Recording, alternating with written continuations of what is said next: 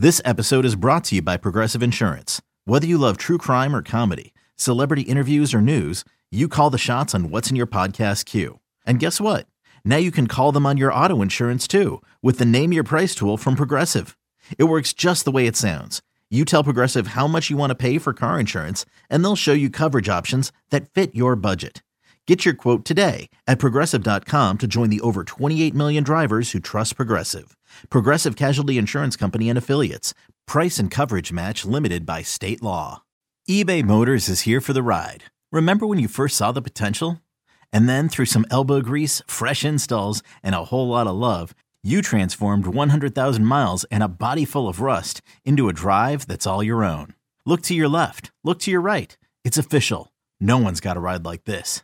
There's nothing else that sounds like, feels like, or looks like the set of wheels in your garage. With over 122 million parts, you can make sure your number one ride or die stays running smoothly. So there's no limit to how far you can take it.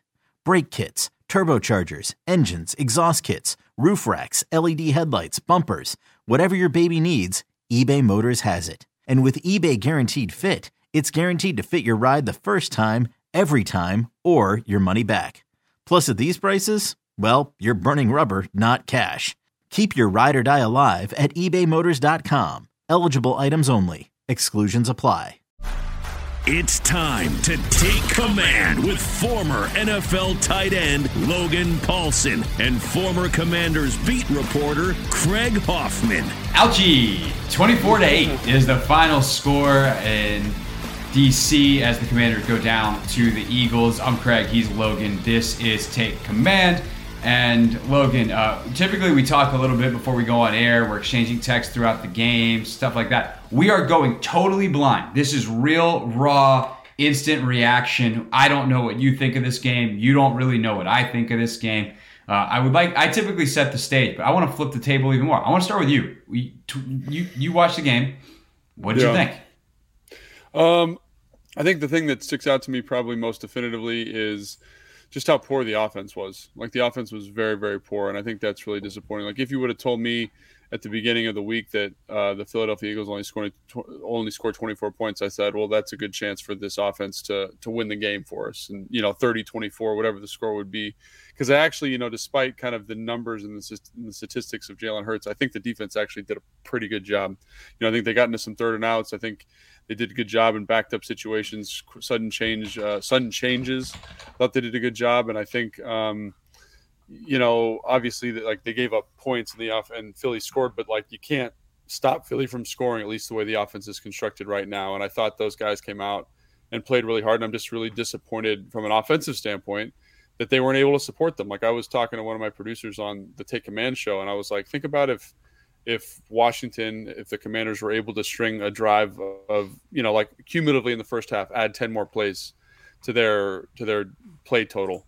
That means that Philly probably doesn't score 10 points, right? So it's 14-0 going into the second half. Just not even from them scoring, just from possessing the ball a little bit longer. So I just look at that and I just say, that is just kind of a dagger for that defensive group, who I think came out with a solid game plan, played hard. I mean, obviously, there was a couple pass interferences and things like that were pretty devastating in terms of chunk plays. But I think on the whole, given the injury situation in the secondary, given the injury situation on the defensive line, that's about as well as I thought that group could have played. And they just got absolutely no support from the offense, which is tough. We're on the same page. There's one disappointing thing from the defense, and that's that they failed to create a turnover yet again. Sure. That is the one thing. Obviously, the one turnover that Washington has in the first half is an absolute killer. The defense had held up. Carson turns it over right back on the field, and then they get the touchdown to Goddard on the screenplay. Outside of that, I'm with you. The defense played well in terms of they did, assignment, alignment, all that stuff. Tough day for Rashad Wildgoose on the PIs. But outside of that, you got a bunch of guys who were in position, and the Eagles made more plays because they got better players. And at the end of the day, that's what my fear was going into the game, was the Eagles are just a better football team. They have better players who made plays on guys who were in position, and it came down to man versus man, and their men were better. And that is kind of defensively speaking, that is that simple to me, with the caveat that it becomes even more pronounced when you're tired as hell because your offense can't sustain anything. And that's why, to me, I'm with you. This game is basically 100% on the Commanders' offense and their inability not only to not score, pretty hard to win when you don't score, but their inability to sustain drives is just so depressing. And for the second straight week, I don't want to say the offensive line was bad, but the protection was horrendous. Wentz sacked a career-high 9 times.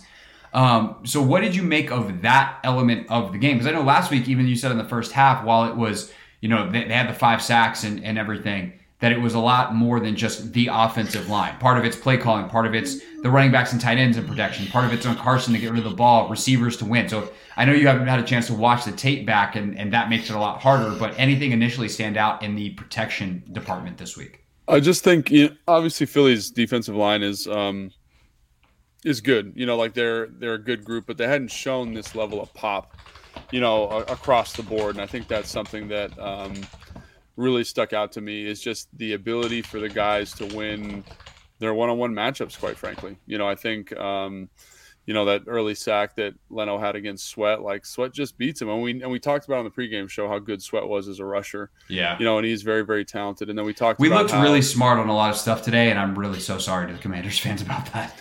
And then, we talked about how Fletcher Cox had been. He wasn't the same guy that he was maybe 4 years ago, but he is still a good pass rusher, and he was able to win one-on-ones with Trey Turner. And then, Hassan Reddick was able to get some pressure late. And then I think the other one that was interesting was Brandon Graham on Sam Cosmi.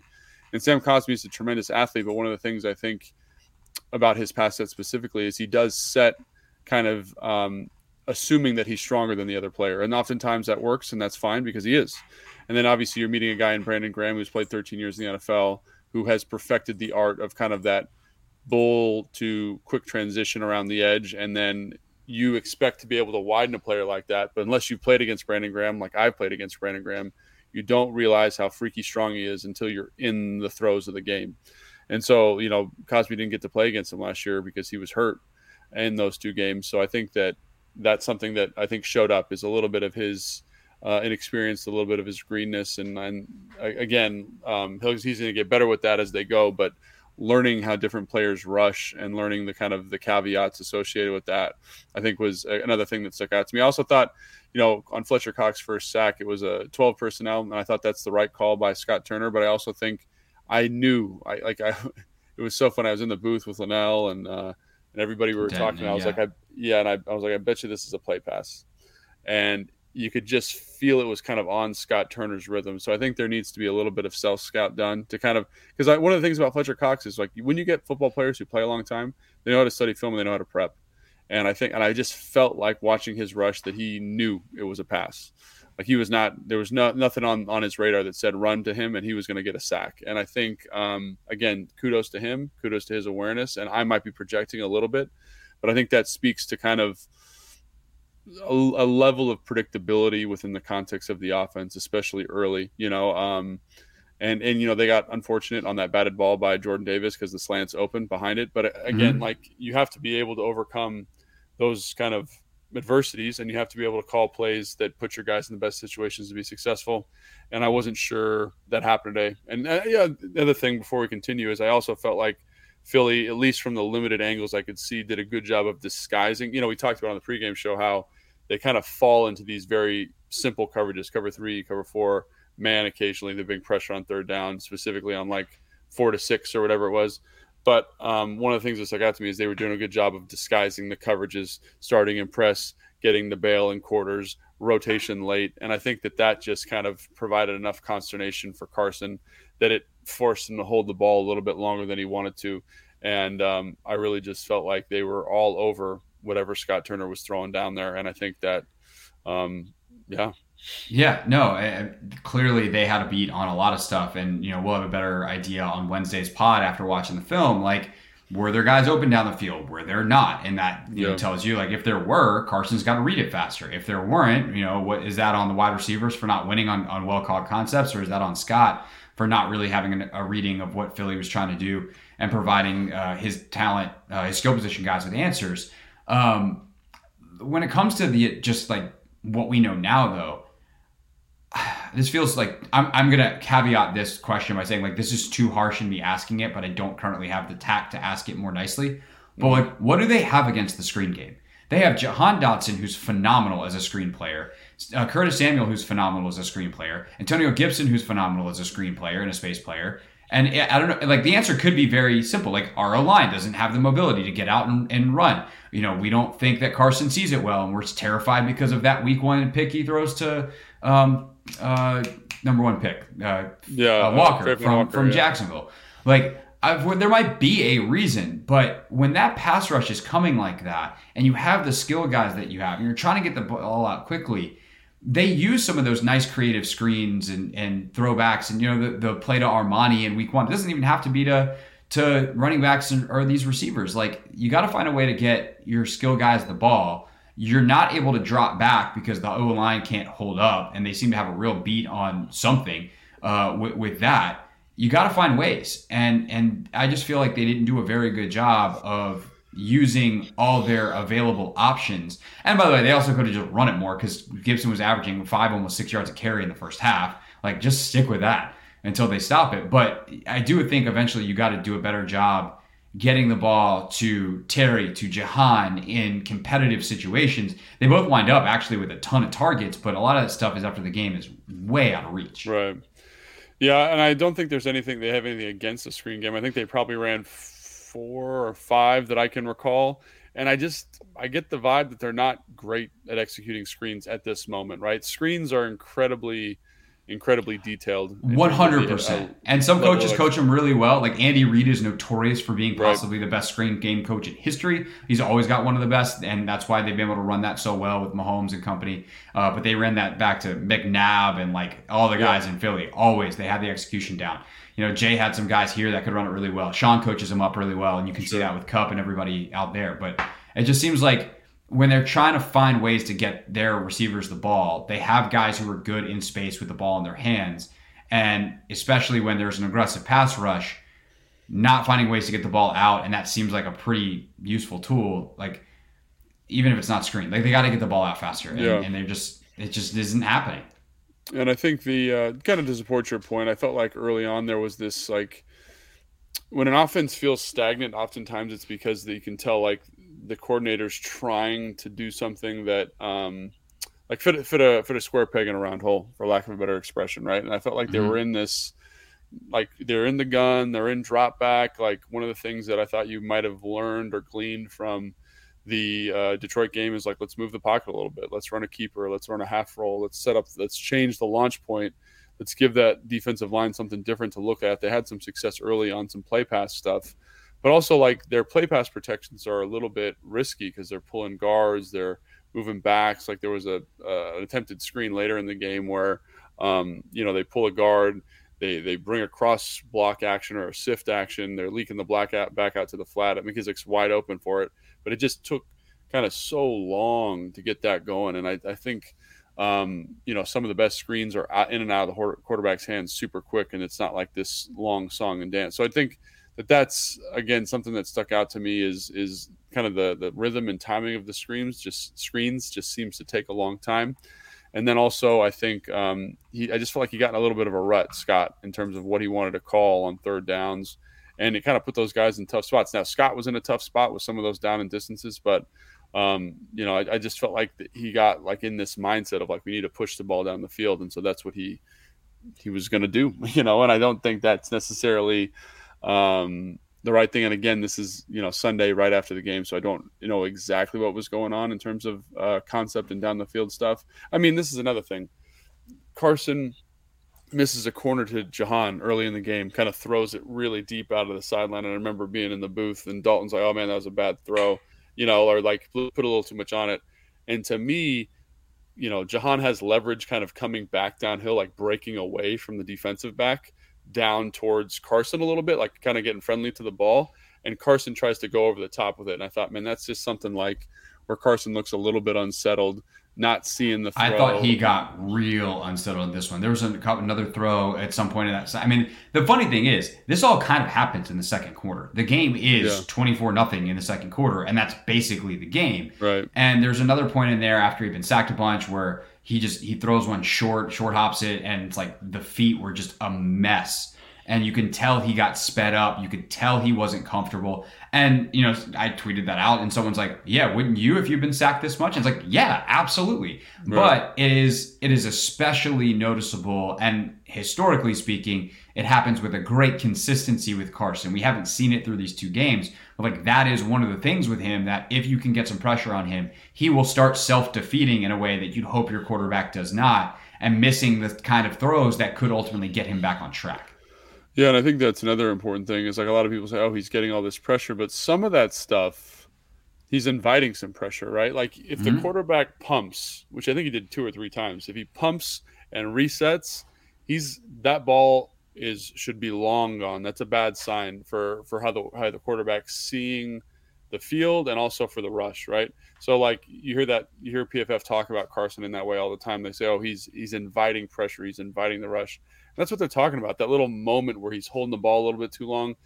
Go watch a Tom Brady game. And obviously I'm comparing Carson to one of the best quarterbacks of all time, but one of the things that Tom Brady does exceptionally well is the second there's pressure, he knows that clock in his head is off and the ball has to be out of his hands. Even if there's a ball coming open down the field, it's leaving his hand. And he insulates the offensive line, he insulates himself from taking unnecessary hits. And that's why one of the reasons why Tom very rarely gets unsettled is because he's so proficient in that regard. And all the good ones are pretty good. Even Aaron Rodgers, to a certain extent, does that, even though he does hold the ball, right? So I think it's important for fans to say, well, it's the rush. And was there an element of that today? Absolutely 1,000%. But was it also kind of Carson maybe holding the football too long? I think that's also true, right? And so it's not just and then to stack on top of that, it's also the play call, right? It's also how Carson's seeing coverages. It's all these things that lead to that pressure, right? So as much as you want to say, well, Carson looks unsettled, that's on the O-line or that's on the play calling, Carson has some culpability in that as well. And I do think that, again, Philly did some really nice stuff from a coverage standpoint. And also I just think they flat out got after it in terms of their pass rush, which is something that they hadn't shown a tremendous ability to do over the first 2 games. Yeah, I mean, Gibson only has 1 target. And that's the kind of thing that you look at and you just go, it's when you're trying to get the ball out quick, that doesn't make any sense. That your former wide receiver, starting running back, only has 1 target. And Terry doesn't have a catch until the second half. He winds up with 6 for 102. And I mean, for me, this is another pain point. I brought it up week 1. Everyone's like, you're overreacting, got to settle down. And I'm like, I don't know. If it's 1 week, sure, Terry can be a distraction. But you didn't pay that dude $70+ million to be a distraction, a decoy. You paid him because he's incredible. You got to find ways to get him the football.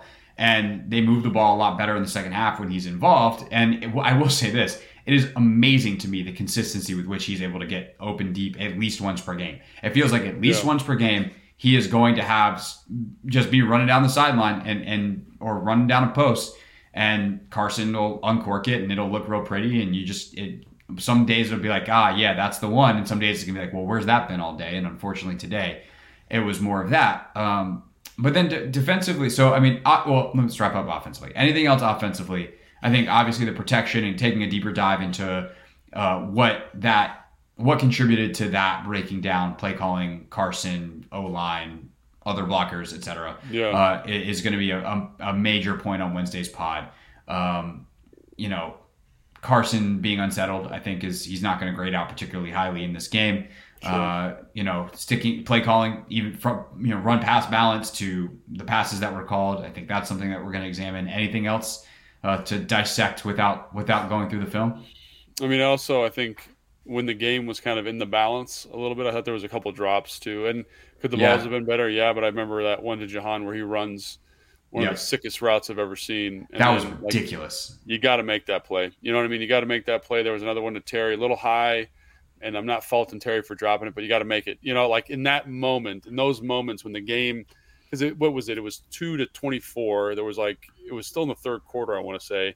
If you get a touchdown there, if you get a touchdown there, that ball game, I don't want to say it's this is just me thinking back to when I'm on the sideline. You do this little math where you're like, we get a possession, they go 3 and out, and you're in it. Like time-wise, you're still in it. But when you get deeper into the fourth quarter, that's tough, man. And I know Carson wasn't putting the guys in the best position to be successful with the ball placement and all that stuff, but sometimes you just got to make a play for your guy, you know. And that's nobody's fault. I'm not saying that they should have done this or should have done that, but you know what I'm saying? Like that, like when the game's in the balance like that, and your guy needs a bone, like.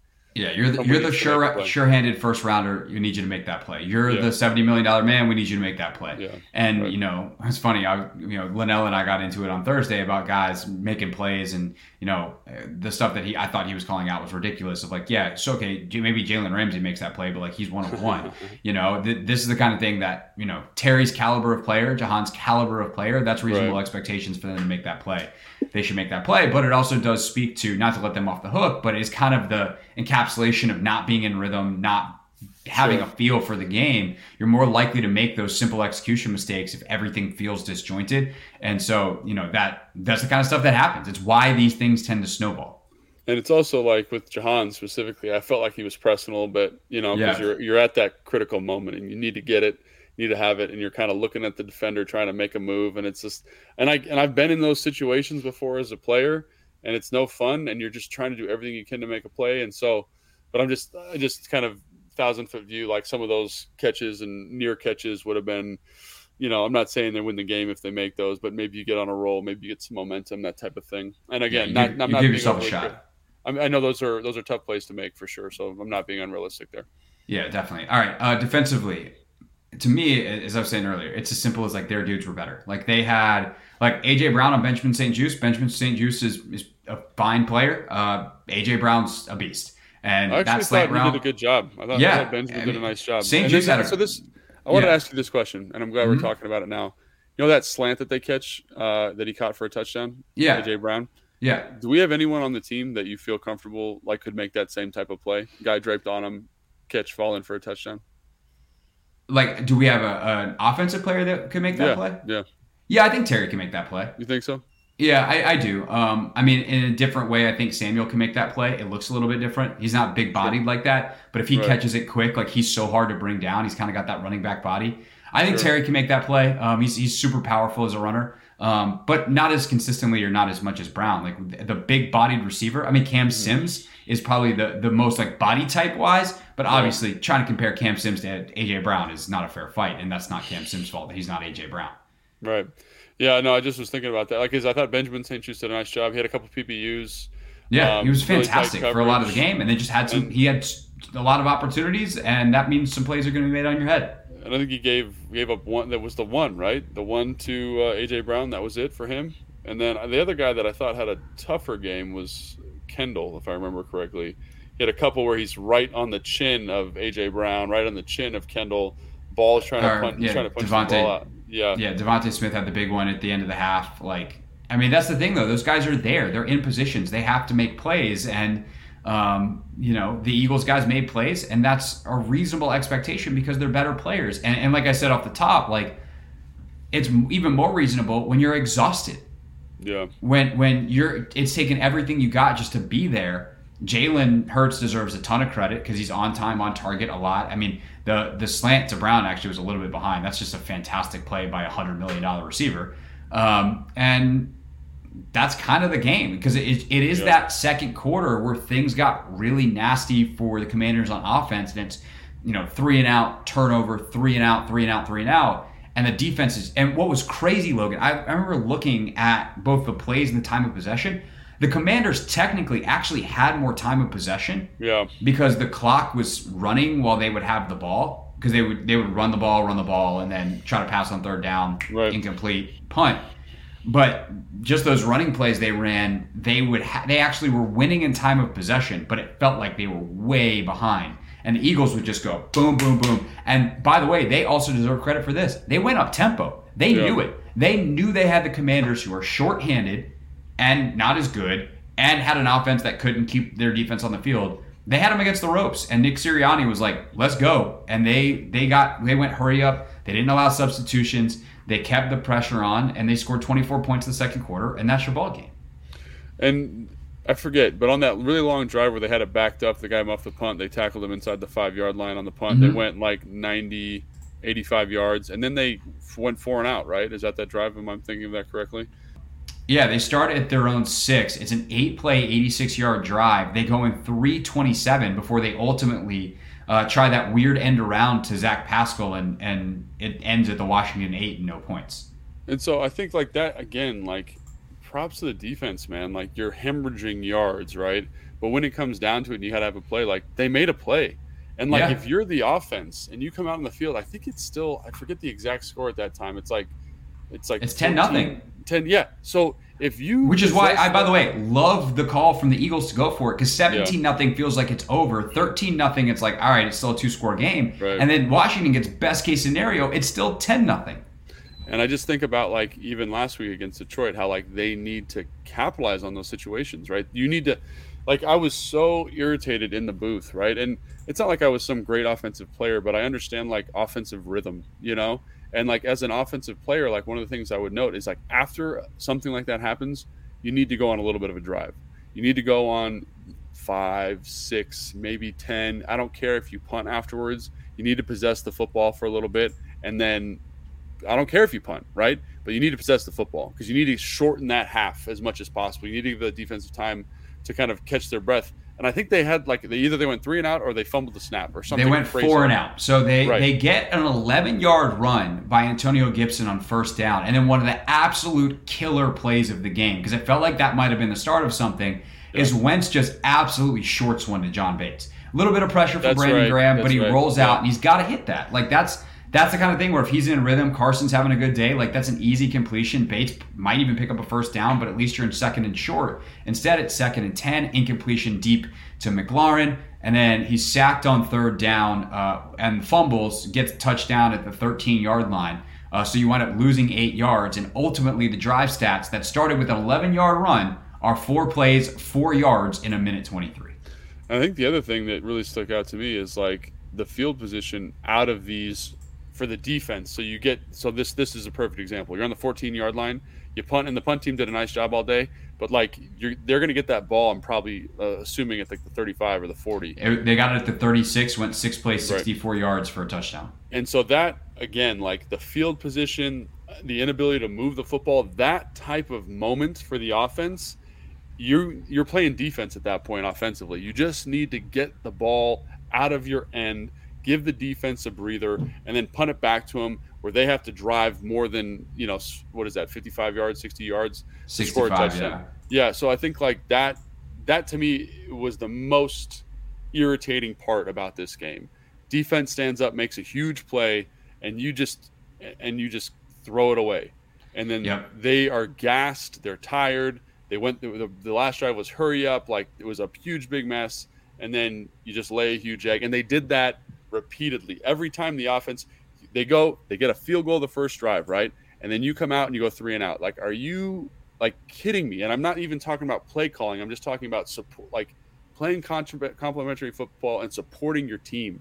And like, I've been a part of bad offenses. I know that feeling makes me sick, absolutely sick to think about. And that was to me the key to the game. Those types of moments. Well, and then they back it up with a 3 after the touchdown, 3-play, 3-yard drive, 59 seconds. That was Wentz's 3rd completion of the game. The short left to Dotson for 3 yards on 3rd down and 10. And then Philly backs it up. What was the time on the clock? What was the time on the clock? Let's see. Dotson catches it 2:49 to go. Clock ran down. They actually punt it 1:57, 2-minute warning. And then again, in that final 1:57, including the walk-off touchdown to end the half from Hurts, they go 11 plays, 88 yards. And instead of being down 10-0 at the half, or maybe even 10-3 if you can sustain a drive, because that first drive, Logan, they took over 7:08. You go on a 4 or 5 minute drive and then give your defense a chance, stand up. You're talking about 10, even if it's a field goal drive, 10-3 at the half. Instead, 24-0 at halftime, and you're dead. And that's what I'm saying is like if you can get just take 10 plays, however you get them, get 10 plays in there, and the score is best case, like worst case scenario, 17-0. Worst case scenario, if you get 10 plays added there, because they lose that 2-minute drive at the end of the game. And I think that, again, I'm mad just thinking about it. Like, that to me is the biggest, like defense, whatever, they made plays, they had the horses. Jalen Hurts had a great game. But offensively, you did not hold up your end of the bargain here at all. And you put Totally. those guys who came out with their hair on fire, playing aggressive, and made some plays for you early in the game. You put them in a bad spot. And then you come out at halftime, and they get a 3-and-out. And then you go 3-and-out. They get you another 3-and-out, and you go 3-and-out again. Like that, again, like they made plays. They made enough plays for this group of playmakers for this offense to keep it competitive, I think. No, I totally agree. Defense, they got a lot of flack last week on the radio. They will not be getting any this week. And instead, the ire will be pointed squarely at the offense. So prepare for that all week. We will start that conversation. We'll, of course, starting that on both the stations, Junkies, Kevin Sheehan Show, tomorrow morning on The Fan and the Team 980 respectively. I'll pick it up at 3 o'clock on the Team 980 for the Hoffman Show. Other than that, we'll be back on Wednesday. I had a chance to watch the film, and we will record a pod for then, and then we look ahead to Dallas on Friday. That's the rhythm during the season. If you like what you hear, please subscribe, tell a friend, download the podcast. Hey, it's really good. You should check out Take Command. And then we will plan on convening with one of our colleagues from Dallas on Friday, as we did this week in Philadelphia, even as tempting as it is to not do anything that we did this week based off the result. All right, that's it. That's all. Thanks for listening. Thanks for downloading. Tell a friend, and we'll see you on Wednesday.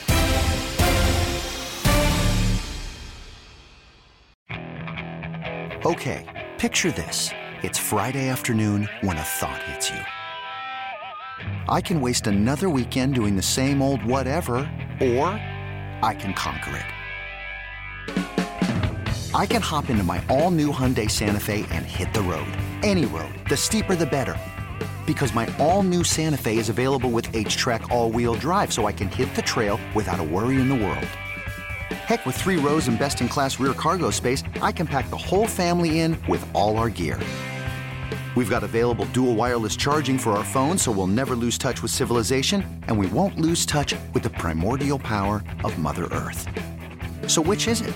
Waste the weekend or do something a little more epic? And conquer it in the all-new Hyundai Santa Fe.